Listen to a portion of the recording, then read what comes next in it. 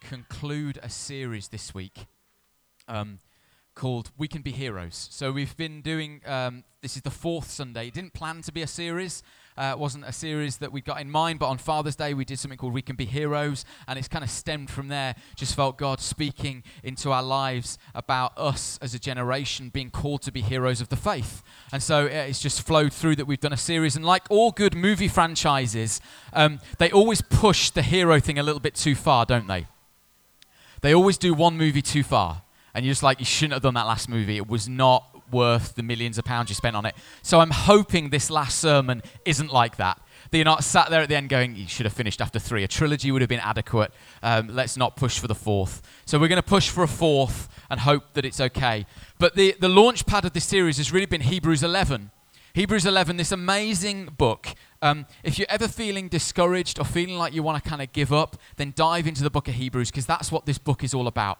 The writer, scholars dispute who the writer was. We're not fully sure who it was, but we're pretty sure it was written to Jewish believers who had come to accept who Jesus was as their Messiah, so Messianic Jews who were being tempted to pull away from that faith because of what they were experiencing, persecution and oppression, and they were tempted to say, we're going to go back to the old ways of doing things. And the writer says, don't be tempted to go back. There's nothing wrong with the stuff in the Old Testament. There's nothing wrong with the law. If it leads you to Jesus, then do what you need to do to get to Jesus. But Jesus is the answer and the focus.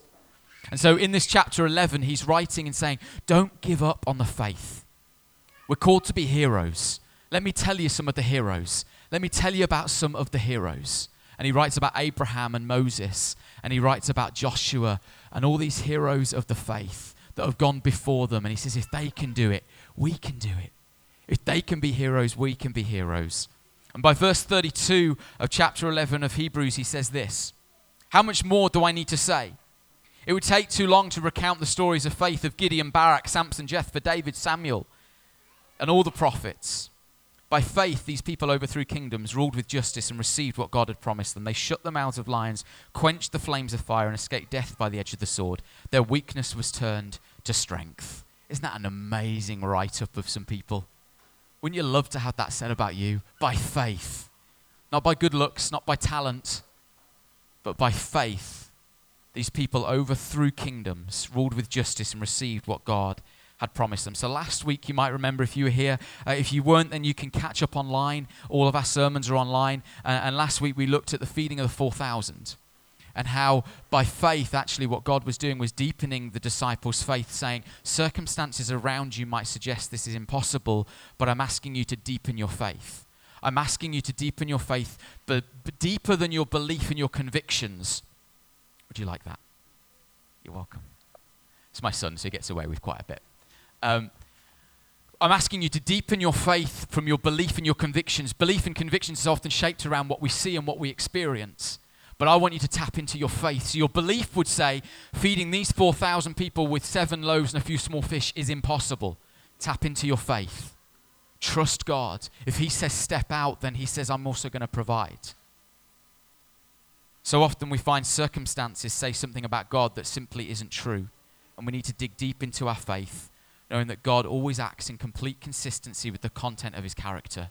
Thank you, mate.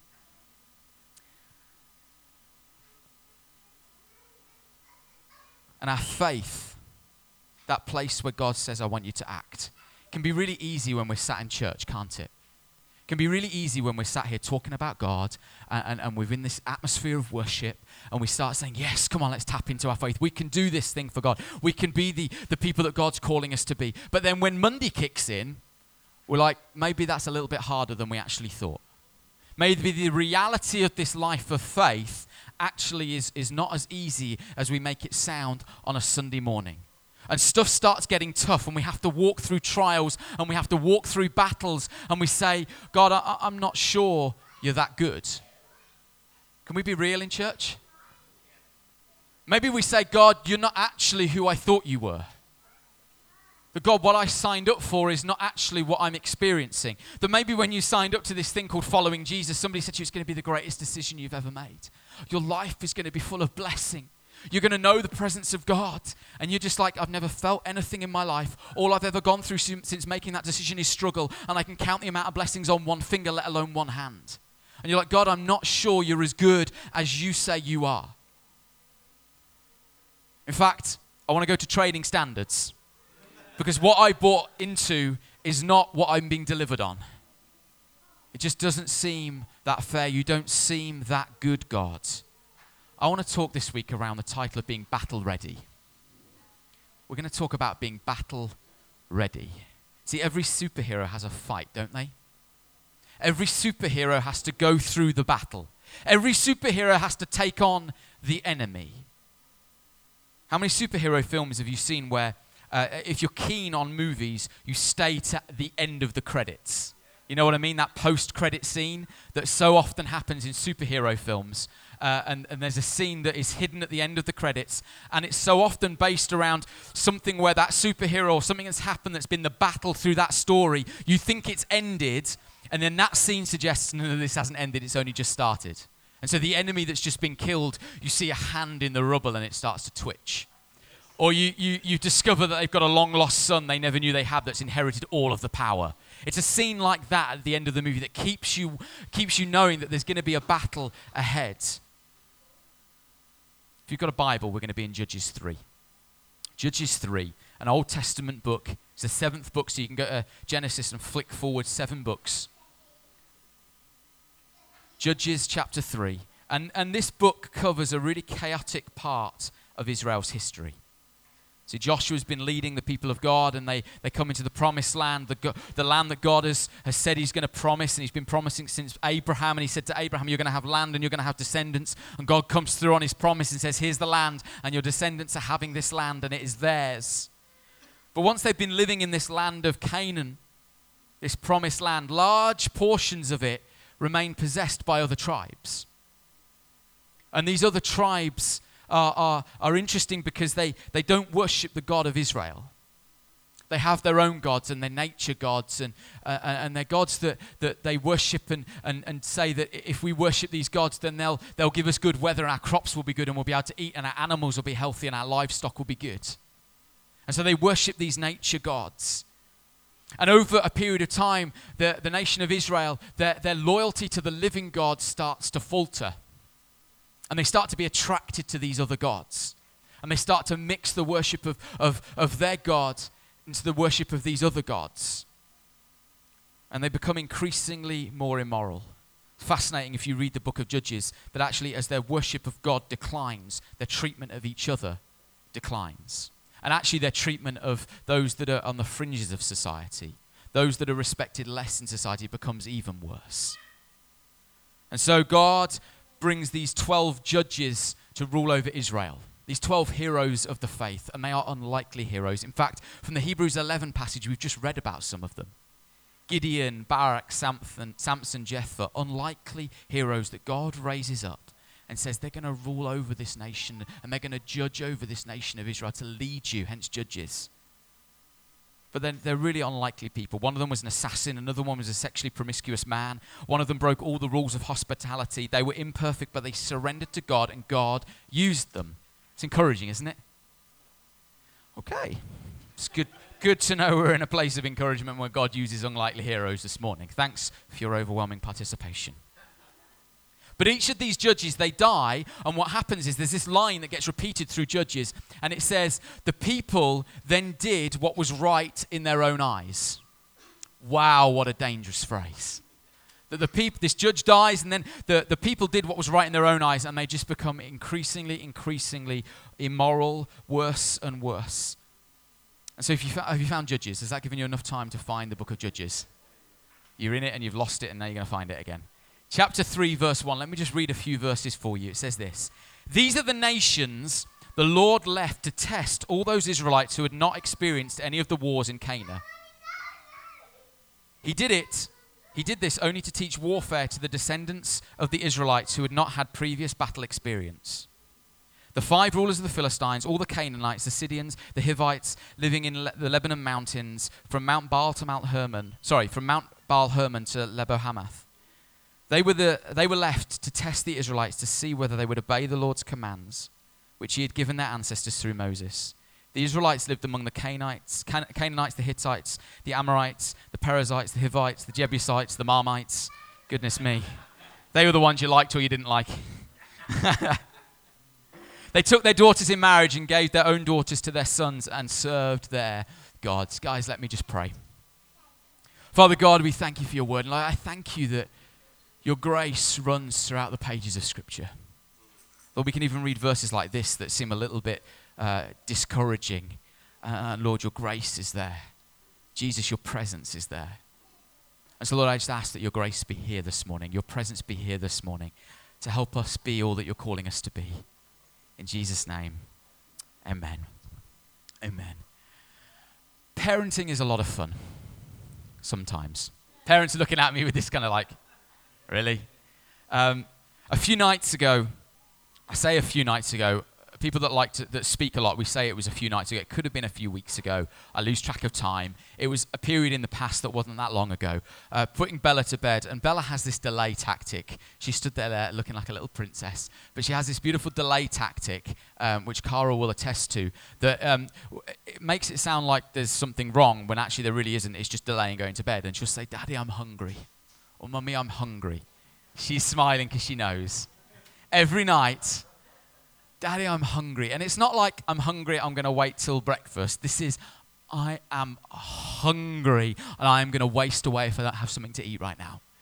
And so we try and we know that it's going to happen, so we're trying to prepare for it now because it sometimes doesn't end well. And we try and start off healthy. So you're like, well, there's grapes and there's bananas, there's apples. And if it's no to all of that, then it's like, well, there's some cereal or there's some crackers.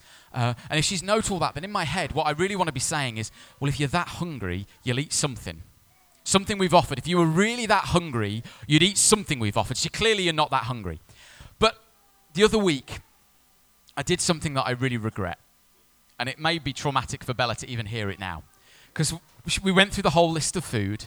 And in my head, I'm just thinking, well, if you're really that hungry, you'd have something. Grapes is like everybody's favorite. Who doesn't like grape? You'd eat something. Saying no to everything. So I looked at her and went, "Bella, I know what you want. I know what you want. You want the biggest, most decadent, delicious, oozing chocolate gatto in the world." And she looked at me and just went, she did this true story, and she went, "Yes, Daddy, that's what I want."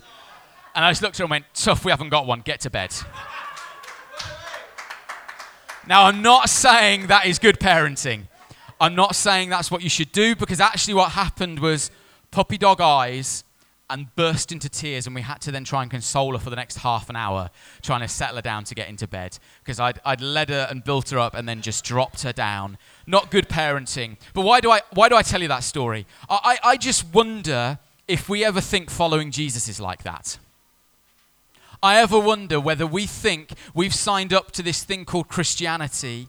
And as I said earlier, maybe we're told that it's going to be the greatest decision of our life. Maybe we're told that it's going to be blessing. Maybe we're told that it's going to change our life. All stuff that's really true. But maybe we conclude from that means that from now on everything's going to be great and easy and hunky-dory. But I just wonder whether that is true. That God is meant to be this good, good Father, but we're still struggling with that issue. Maybe you've been praying for something for years, and you're like, "God, why won't you take it away? God, why am I struggling? Why is that circumstance still against me? God, you've broken me, and yet I'm still struggling."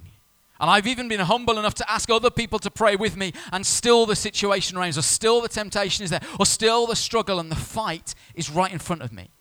God, why won't you take it away? You're meant to be a good, good Father. I'm not sure, God, you're that good anymore. In fact, I think you're more like John, who promises a chocolate gatto and then says, "Tough, go to bed." I can imagine the Israelites felt something of this when they entered this land called the Promised Land. God has promised it to Abraham hundreds of years, and then there's been this 40 years of wandering in the wilderness. A whole generation had to die off before they could come into this land. And here they are. Can you imagine the excitement, the enthusiasm, the joy? This is going to be amazing. This is the promised land, but it's not that perfect. It's not as perfect as you might imagine, because there's still a battle to be had. There is still an enemy. In fact, there are many enemies occupying the land. And if you read Judges 3, verse 1, actually the enemies that are in the land have been left there by God. He says he left them there to test all those Israelites who had not experienced any of the wars in Canaan. Hang on, God. I thought you were on our side. I thought you were for us. I thought this was the promise. I thought it was blessings from now on. Surely you're not promising us a chocolate gâteau and not delivering on it. How many of you have ever stepped into a moment in your life with such excitement, enthusiasm, and joy, knowing there's something good right in front of you, then all of a sudden it's interrupted by an unforeseen, unexpected circumstance? Here we have a nation who have been led by Moses. Then Joshua comes in and they struggle with that transition. Then they realize that Joshua is the right man to be leading us. And they've been all the way, God has been telling them that I've got this land for you. And it is flowing with milk and honey. And it's got rest and peace written all over it. In fact, if you go to the end of Joshua 21, the Lord gave them rest on every side, just as he had sworn to their ancestors. So this land that he's promised them, I'm promising you peace and rest when you get into this land. You've got rest on every side. I just wonder if sometimes we hear something that God has promised and what we actually hear is not what God has actually promised. Because here God has been saying, I'm sworn it to all your ancestors that this land is going to be full of peace and rest. But clearly God is working to a different dictionary. Because in the middle of the rest, there is still struggle. And when he gave them peace, it's in the middle of war. God, I'm not fully sure you understand what peace and rest actually means. And as we read on through the book of Judges, we see that God has left them in this land, and it is filled with enemy, it is filled with conflict, and this land of peace and rest is filled with struggle and pain, and he did it on purpose. Hardly seems like peace and rest. But God knew, you see, that this new generation, this new era were rising up. And they had been born hearing of all the stories of what he had done to the former generation. How he'd led Moses and that whole gang out of slavery in Egypt. How when they came across this sea, this Red Sea, they didn't know what to do, and God opened the way for them. They heard those stories. But the trouble was, were they going to know that God for themselves? Oh, we can hear the stories, but do we know that God for ourselves? And so God has left them with an enemy in the land. Why? Well, verse 2 of Judges 3, it says, he did this only to teach them warfare to the descendants of the Israelites who had not had previous battle experience. See, I read that verse and I start to get a little bit, oh, God, what are you doing? See, one thing I can think we so often struggle with in our life is why God works the way he does. What we're busy asking God for is peace and rest. And he has promised that. And we're saying, God, why have I not got that? But what actually God is doing is deepening our faith and getting us battle ready. He's getting us prepared to fight. And so often the areas that God uses us to get us battle ready, we don't think that's what he's doing. In fact, we start praying against the areas that God is getting us battle ready. And we start saying, God, this is of Satan because this is coming against me and this is uncomfortable and I'm not happy. And God, will you come and remove this obstacle? Will you come and remove this struggle? Because if it was you, it'd be full of peace and rest. And actually what God's saying is, I'm making you battle ready, so I'm not going to remove it. And we're there going, God, will you remove it? Will you remove it? And he's going, no, I don't think you quite understand why it's there. And we're like, God, will you remove it? You're meant to be a good God. Will you remove it? This is clearly of Satan. And God says, I'm not going to remove it. For the same reason there was an enemy in the land, I'm not going to remove it. And so often we start praying, will you deal with this, God? Will you make my life so easy that I don't have to exert any effort? And that's the reality of the prayer. Church, can I encourage you this morning? There is never going to be a moment in your life where there is not a battle coming. And you're like, John, that's not an encouragement. We came to church this morning to be built up. But let me tell you, the reality is that even if you've just won a great battle, that battle is not the end of your story. In fact, the reward for winning a great battle is an even greater battle. Do you know why? Because God has just proved that he is faithful. And God has just proved through that last battle that you are strong enough and he that is in you is greater than he that is in the world. So the next battle that comes along, you can go, he was faithful in this one.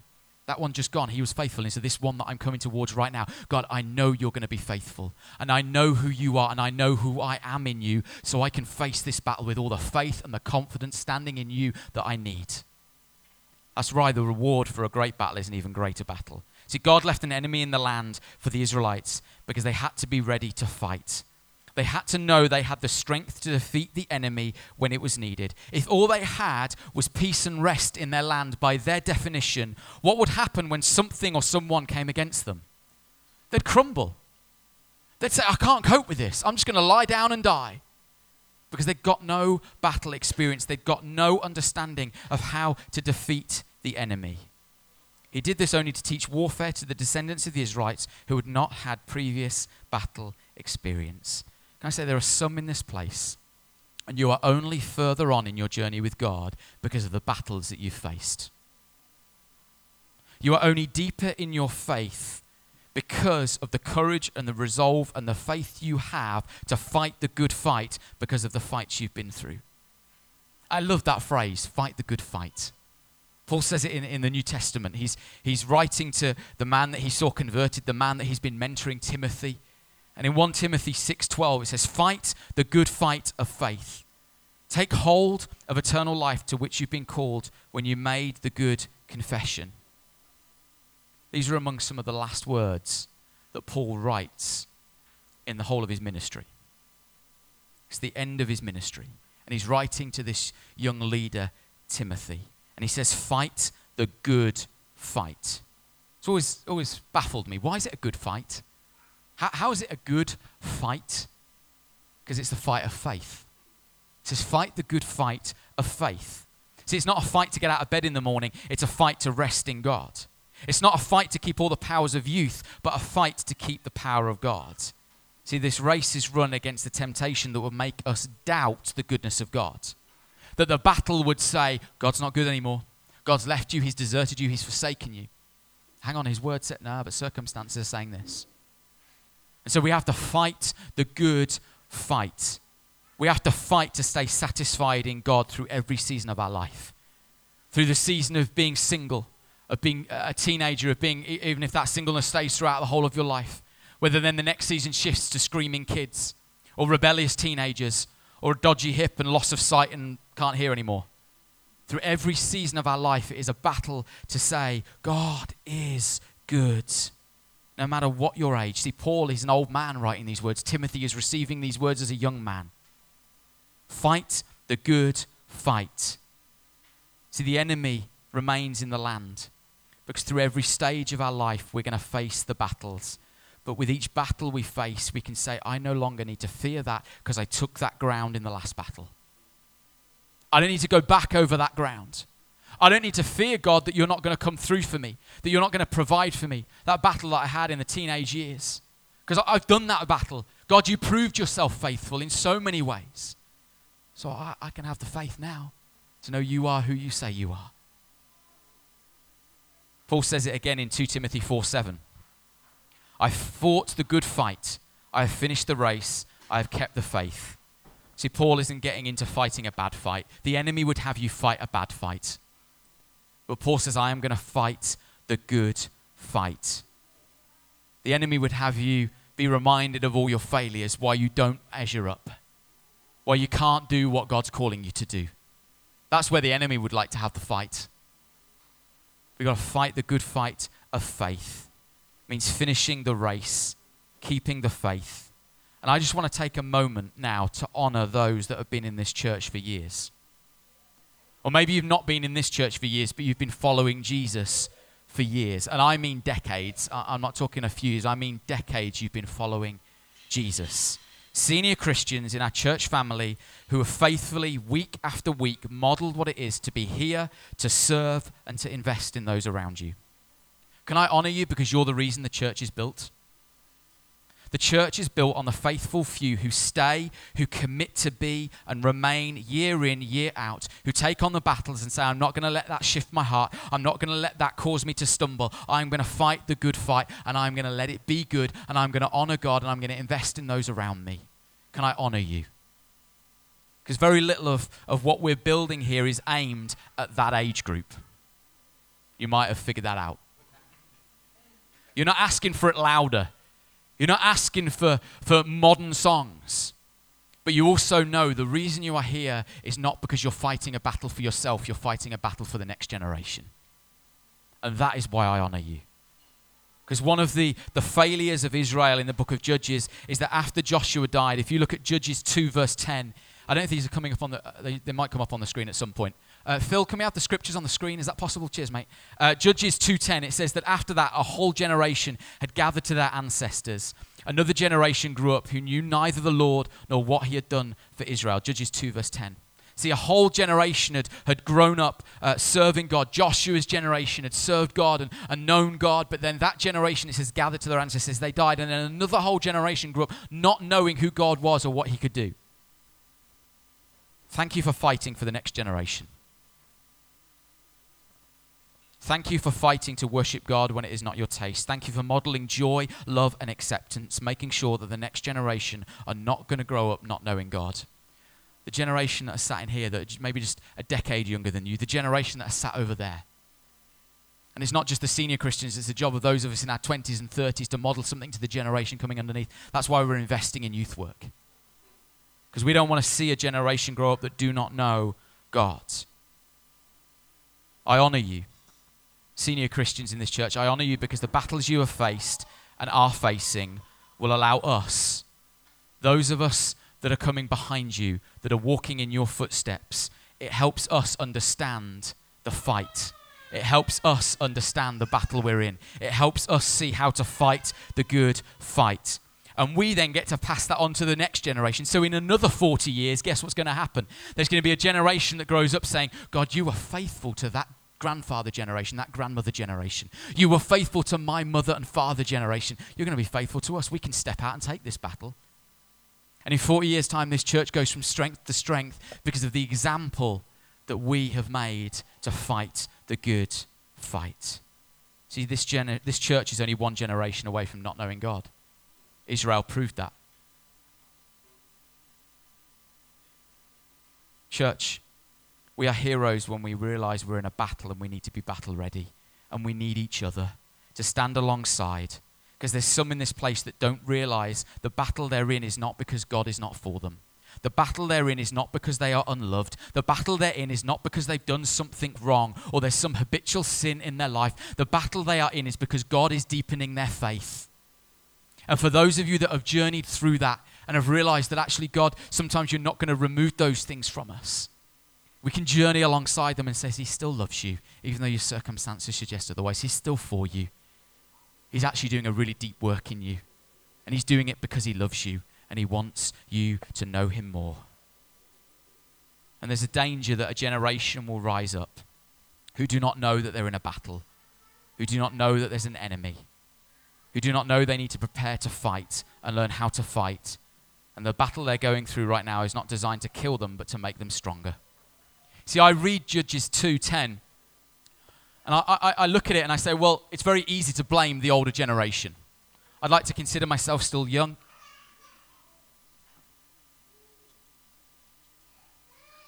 And I consider myself still young, and I can read that and I think, I'm going to blame the older generation. Going to blame the older generation because they should have trained up the younger generation, shouldn't they? Okay, I understand that. But I wonder if there's also a younger generation that can be so comfortable watching other people take on the fight that we stay where it's safe. And we say, no, you guys do that. You've got that sorted. You've got that nailed. You fight that battle. We'll just stay here where it's nice and comfortable. Church, there's a cry to everybody in this room, young and old, whether you've been a follower for Jesus for 40 years or 4 days. We need to live our life in such a way that we are both modeling and learning what it means to fight for God. That throughout the journey of our life, these two rail tracks run side by side saying, I am learning what it means to fight for God. That I'm going to continually be in a place where I need to remember I am in a battle and I am learning what it means to fight for God. But alongside that is I'm going to model what it means to fight for God. I'm going to model to those people around me that actually I know I'm in a fight and I'm going to say, this is what it means to fight. This is what it means to be battle ready. This is what it means to understand the enemy.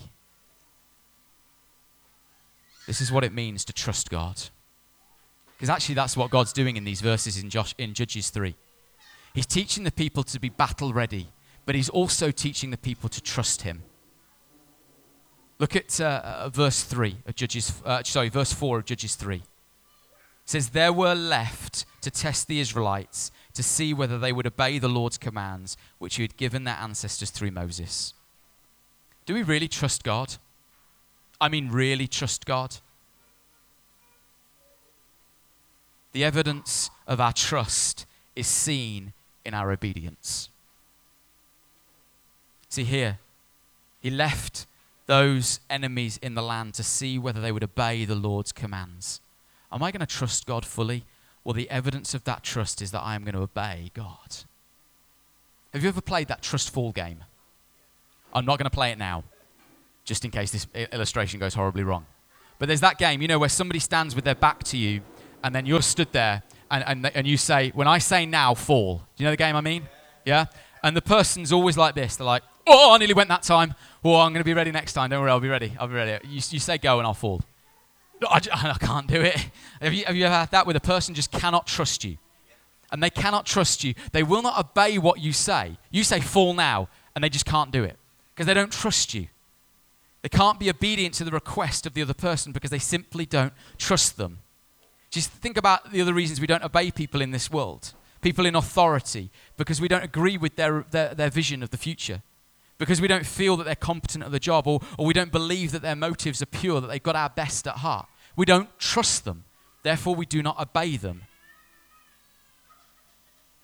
The only way that person is going to fall backwards is if they learn to trust.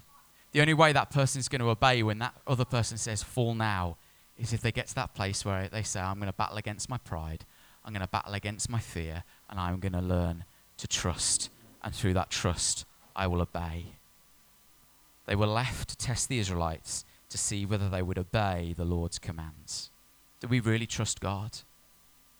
Because the difference between the people of this world, whom we trust but then they let us down, and the trust we have in God, is that the Lord is trustworthy in all his promises and faithful in all he does. That's what his word says in Psalm 145. And so am I going to let this battle that confronts me determine my trust or what God says about him in his word? It's about trust.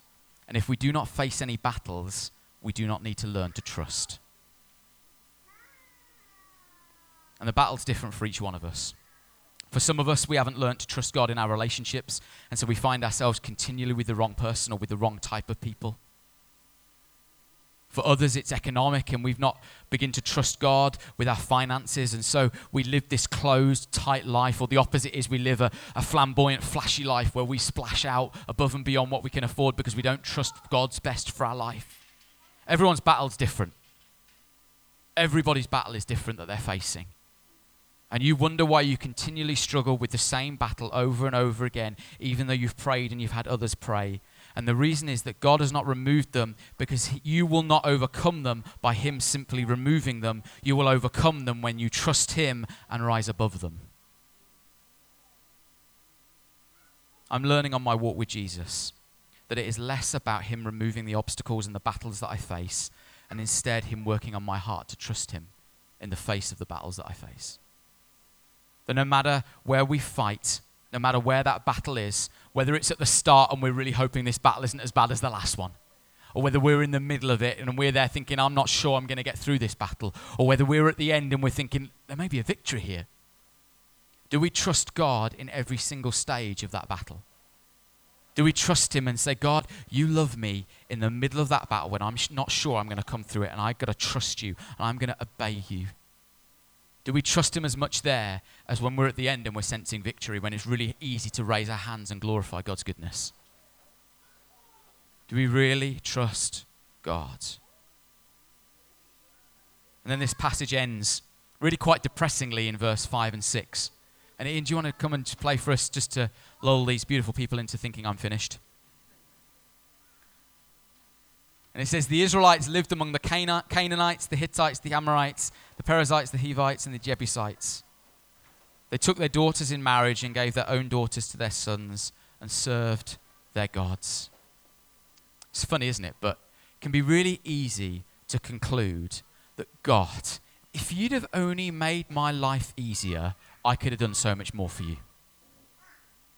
If I hadn't have had so much challenging stuff to deal with, I could have glorified you. I could have worked for you. I could have done so much more for you.